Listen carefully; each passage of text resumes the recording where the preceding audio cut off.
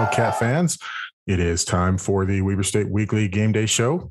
I am your host, Dustin Chapman, and we are here on a game day to help you wind down the time and get ready for an upcoming game tonight against Dixie State. Going to be a great show today. Why don't we hop right in and talk about exactly what we have going on today? We do have Weber State versus Dixie State tonight at 8 p.m. That game is taking place in St. George and will be broadcast for any of you that are not there.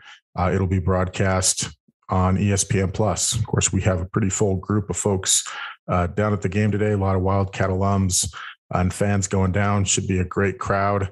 Good representation of the Purple folks down there. Keys to the game. Well, let's jump right in and talk about it. For me, coming off of the Utah game, there's a couple things that I would like to see in this game. One is running the ball a little bit more effectively. Weber State was held to under 60 yards against Utah, and it seemed like at times they got caught in places where they just couldn't run effectively. Now, obviously, that could be due to Utah, having just bigger bodies, being a P5 team and all that. But Weber State has always been able to effectively run the ball. That has been the trait under Jay Hill that Weber State has had most, our strongest point on offense, the thing that we've always been able to rely on. So I expect to see a bigger night there, running the ball and rushing it and being more effective at the run game. Secondly, my big key to the game is going to be the defensive secondary. Utah definitely was able to find open spots in the defense on the field in the pass game last week. Very untypical for Weber State. Would love to see some improvements there. Now, of course, all of this you have to take with a grain of salt. Weber State was playing a game with a team playing up, so to speak, against a P5 team. So you can never take what the results of those games and the stats of those games as being too serious, but those were kind of the takeaways that I had, a couple of them, and those are the things that I'd like to see work on.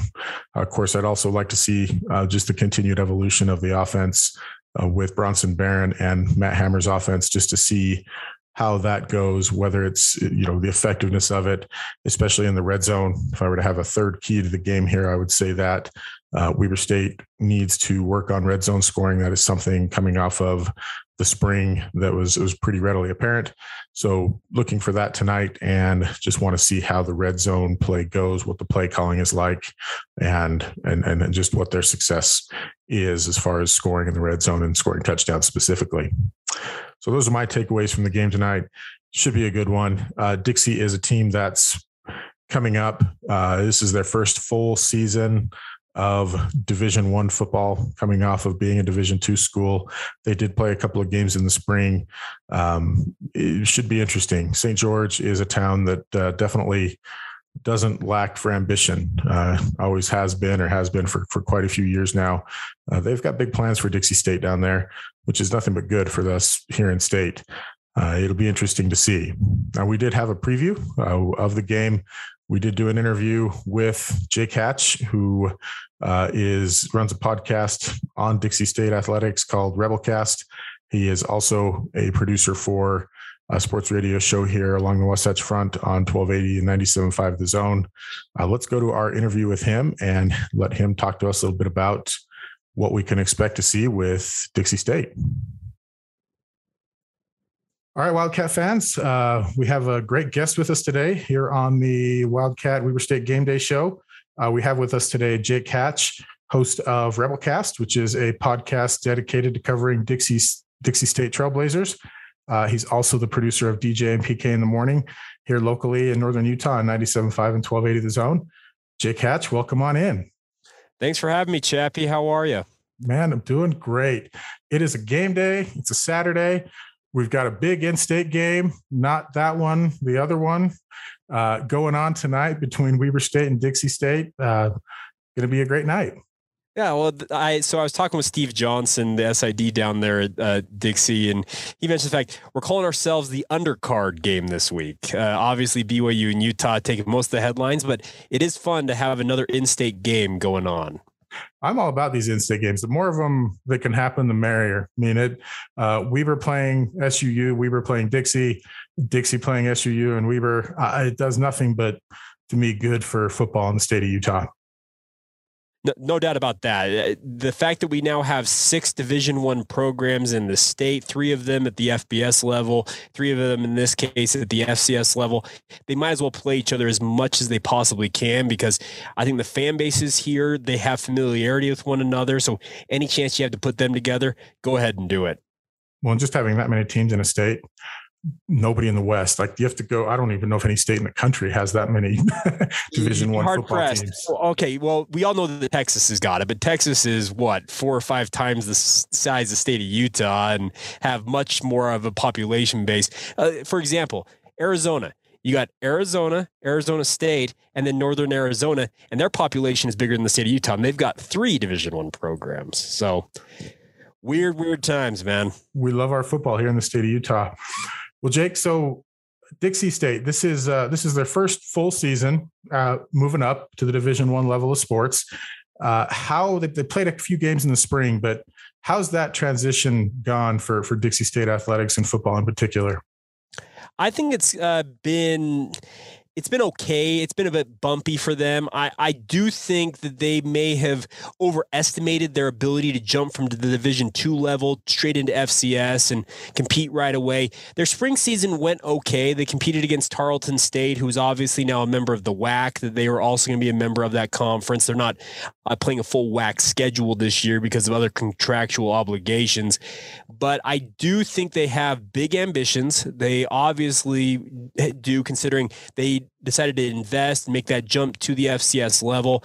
So the ambitions are there. They think that they can get to a very competitive level relatively quickly, but it's probably still a year or 2 away to really see them be a consistent, I think, FCS type program.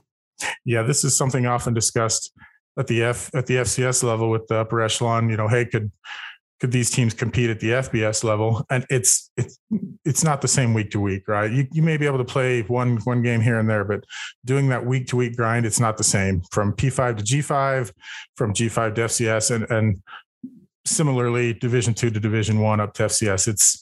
They're all different levels of football. Well, and that's the thing about it, is there's a depth element to all of this. We all know that Power 5 programs at the top of the FBS have the most overall depth. You drop to the G5, the depth goes down from there. So it's tough for a G5 there to compete week in and week out at a Power 5 level. They're going to struggle with the overall depth. And it's a chain reaction all the way down. So Dixie, at some point, will have, I think, the ability to compete on a game in and game out basis at the FCS level, but it's going to take maybe a full recruiting cycle, 3 to 4 years overall, before they ultimately build up to that. Excellent. Well, that'll be definitely something to look forward to. Last week, Dixie State, the Trailblazers played Sacramento State. A familiar Big Sky foe to Weber State fans. Yep. The Trailblazers looked like they played pretty disciplined ball. There wasn't a lot of penalties. Looked like they really kind of relied on the big play, but just seemed overmatched against who was an FCS seeded team in 2019. What were the main takeaways from that game for Dixie State? I think the biggest thing is finding consistency on offense. That was obviously evident by the fact that they only scored 7 points in that game. I feel like Dixie is a better offensive team than they showed in that contest, but I will give credit to Troy Taylor and Sacramento State. I did wonder how much rust they would show, considering they didn't play in 2020. You mentioned the fact that they were a seeded team in 2019, a very, very good FCS program. I did wonder how much rust they would have after over a full year off of not playing football. But they kind of came in and just, I felt like, controlled most of the action in this game. As you mentioned, Dixie played very a measured game, kind of a controlled look. Like you mentioned, not a lot of big mistakes, but they just seemingly could not string together consistency, especially on the offensive side of the ball. They held Sacramento State with a guy like Troy Taylor, who's got a very innovative offensive mind, to 19 points. So that's actually a pretty good defensive effort. It's just the offense it seemed to fail them in that contest. Yeah, Troy Taylor definitely has it going there at Sac State. Of course, people remember him from University of Utah, being the offensive coordinator there. He is a Sacramento guy. That's why he went back home. Sac State could be a power potentially in FCS here going forward. So that's interesting to watch. So this weekend, I know some looking over the roster, some names that I know: Cody Wilstead, former BYU commit. Who are some of the names and some of the difference makers that Wildcat fans should keep their eyes on this Saturday night?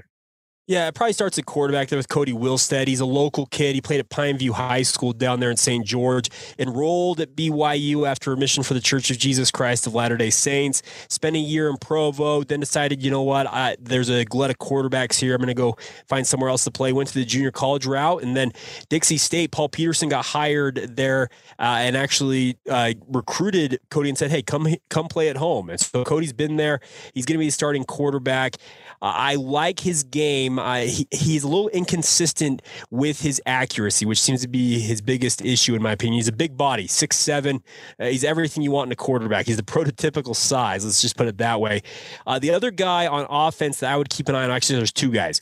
The only all-WAC preseason honoree on Dixie State's roster is their freshman running back, Quali Conley, a kid from California who actually had a really breakout spring season for Dixie State. Didn't necessarily have a great game against Sacramento State. It kind of goes back to the offensive issues they suffered in that game. But he's a talent. He's a kid who's got a little breakaway speed. He's a very hard-nosed back, really likes getting up in the trenches, and is a fun guy to watch. And then on the outside, Dixie State has a 6'8" wide receiver, Chappie. His name is Devin Osborne. He's a senior. He's been at Dixie for some time now. Not necessarily the most fleet of foot, but you cannot teach 6'8". So those are probably the offensive guys to keep an eye on. Wow, a 6'7" quarterback and a 6'8" wide receiver. Yep. So that's a game of jump right there. Just catch that baby. Yeah, Osborne, he's got all the ability to get up and get after. He's actually a really, really fun young man to talk to, but he's going to stand out to you guys. You just don't see 6'8" wide receivers. And funny enough, he showed up to Dixie State. I think when I talked to him, he said he was something like 6'3" or 6'4" when he originally enrolled. So he's grown 4 inches in St. George. Wow. It's all the heat, man. The sun does that to us. Something. Like a plant. Something. Awesome. Well, we're looking forward to the game. It's going to be a good one. Last thing on Dixie State, looking over that schedule, that is a murderer's row. I don't think any team in FCS, let alone a team in their first season, first full season playing at the FCS level, should have a schedule like that. I see Sam Houston, South Dakota State, Montana, Delaware, Weber, Davis, Missouri State, Sac State. Wow. How did that come about? And how is Dixie approaching that this year? Well, Dixie set out, they were going to be an FCS independent. When they first moved to the FCS ranks, they were going to be a member of the WAC. They were going to play all their, I guess you'd say, Olympic sports, basketball, all the like. It was going to be in the WAC. The WAC had no plan when they originally made the jump to get into the football business. Well, things changed, and Dixie will be a full-fledged member of the Western Athletic Conference as an FCS school, FCS conference, excuse me. And they this year will only play a partial WAC schedule due to the contractual obligations. They had put this schedule together as an independent. I do have my questions on who signed off on scheduling all of these teams, because as you mentioned, I think there's 6 to 7 ranked teams, and at least 3 or 4 of them I think could be seeded teams come FCS playoff time this fall. They've bit off a lot more than they can chew, in my opinion, but they are saying, hey, we want to get to this level, so we might as well face what we're going to have to essentially face what you want to become. They're going to probably take a bunch of L's this year. I would say that Weber is very much the heavy favorite going into this contest this weekend, but Dixie has true aspirations of getting to the level of a Weber, of a South Dakota State, of a Sam Houston State, the defending FCS champions. It's going to take some time, but wow, this schedule is about as good as you'll find. That's amazing. I will say this. Jay Hill often cites the very first game that he coached against North Dakota State as being a benchmark for him, being something where he was able to come out, see what the best was, and know what it is to become that. And I mean, Dixie's taken that and they're timesing it by like 4 or 5. So good luck, Trailblazers. There's no doubt about that. By the way, I forgot to mention a player earlier on, if you don't mind for just a second, Chappie. On the defensive side of the ball, interesting name. Malaki. He's their star linebacker. He actually wears the number 3, and he's actually a very good football player. I forgot to mention him earlier on. I like to joke that he's so good they named him twice, but Malaki, number 3, is a defensive player to watch in this game as well. Well, we will be watching. Awesome. Well, Jake Hatch, thank you so much. Game is Saturday night tonight at 8:00 on ESPN Plus. We all get to look forward to that. Anybody heading down to the game, make sure you take in all the goodness that is St. George and the warmth. So yeah, stay hydrated out there, folks. Absolutely. Jake Hatch, thank you so much for your time. Thanks for having me. It's always a pleasure, guys. All right. We'd like to thank Jake Hatch for joining us. Always a good time to catch up with him. That man is a hard working man. He may be the hardest working man in sports radio in Utah. I'd like to thank him for his time and giving us a preview on what to expect from the Dixie State side of things. So, folks, we have a full slate of games today in conference and along the FCS for big games going on. Let's talk about what those games are and just go through the slate really quickly. Starting off the day, we have Northern Arizona. They are playing at South Dakota. That game starts at noon. It will be on ESPN Plus. Central Washington is playing at Eastern Washington. Should be a pretty easy win for the Eagles. That game starts at 2 p.m. It's on ESPN Plus. Davis is playing at San Diego. That game starts at 2 p.m. Portland State is at Washington State. That game will be at 4 p.m. on Pac-12 Network. Northern Colorado is playing at Houston Baptist. That game will be on ESPN Plus at 5 p.m. Idaho is playing at Indiana. That game starts at 5:30 p.m. and that is going to be on the Big Ten Network. Western Illinois is at Montana. That game is at 6 p.m. and is also on ESPN Plus. Going to be a great atmosphere up in Missoula. Folks are going to be excited to fully have football back off of the spring season where they played just a couple games. Drake is at Montana State. That game also starts at 6 p.m. on ESPN Plus. What may be the biggest game in conference of the night. Northern Iowa is at Sac State. That is a 7 p.m. game and is going to be on ESPN Plus. If you can check that out, highly recommend that leading up to the Weber State game. Cal Poly is at Fresno State. We'll see how Bo Baldwin's continued progression goes at Cal Poly as they play Fresno State, who nearly upset Washington last week. That game will be at 8 p.m. And is only broadcast locally. Then our final game of the night at 8:30, that will be Idaho State at Nevada. That game is going to be on Stadium. Now, I mentioned a few networks here. I mentioned Stadium, ESPN Plus. I'll just give a quick shout out to ESPN Plus. I know there's always mixed feelings whenever the conference changes TV packages, when we change from Pluto to ESPN Plus in this case, and before Pluto, we just changed the local distribution to Pluto. I like what's on ESPN Plus. There's definitely been a noticeable uptick in quality as far as broadcast goes. And that was always kind of the promise of ESPN Plus, is that you had to meet the standards that ESPN had on broadcasting. And, there's always some hiccups, but, specifically, I remember watching and tuning into the Idaho State game last week. And if any of you remember the Idaho State game where we played in Pocatello in the spring, it was not great. The broadcast, it felt like they had, a single GoPro in the rafters or something like that. And the announcer was not a good experience. The game last week that Idaho State played in Pocatello, it was not that. It was certainly, they had some hiccups, but it was certainly a much better experience. The cameras were better. The angles were better. The announcing was better. So very much looking forward to that to continue improving along the conference. Now, to be clear here, the quality that we're talking about, it just comes with the upgrade. In fact, we've been told that a lot of, there was investment from the money that ESPN was providing on this. They have minimum standards, but that the goal here was to get a lot of the conference to have raised standards as far as broadcasting goes so that the game could be enjoyed.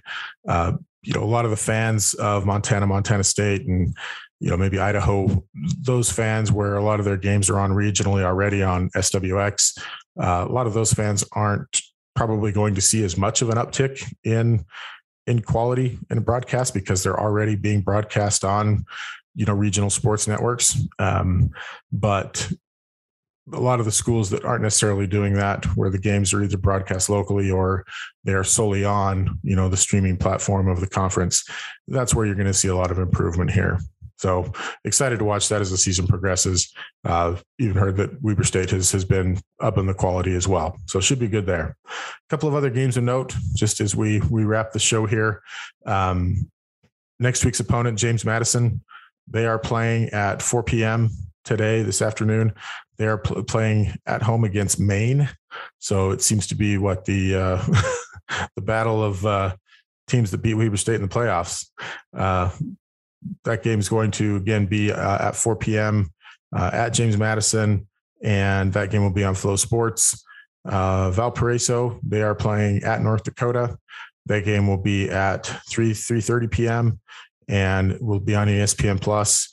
And South Dakota State is home against Lindenwood today. I'm not even sure who Lindenwood is. Might need to research that one. That game is at 7 p.m. and it is listed as an ESPN 3 game. Not sure at this point what the difference is between ESPN Plus and ESPN 3, but that's what it's listed as. Very clearly not ESPN Plus, but actually ESPN 3. So interesting to watch that. Anyway, folks, it's game day. We should be very excited about Weber State this year. There should be a lot of fun night watching this game with those you want to be with, especially ahead of the big game against James Madison next week. Let me know how you guys enjoy the game. Any thoughts that you have. We appreciate you listening, and go Wildcats.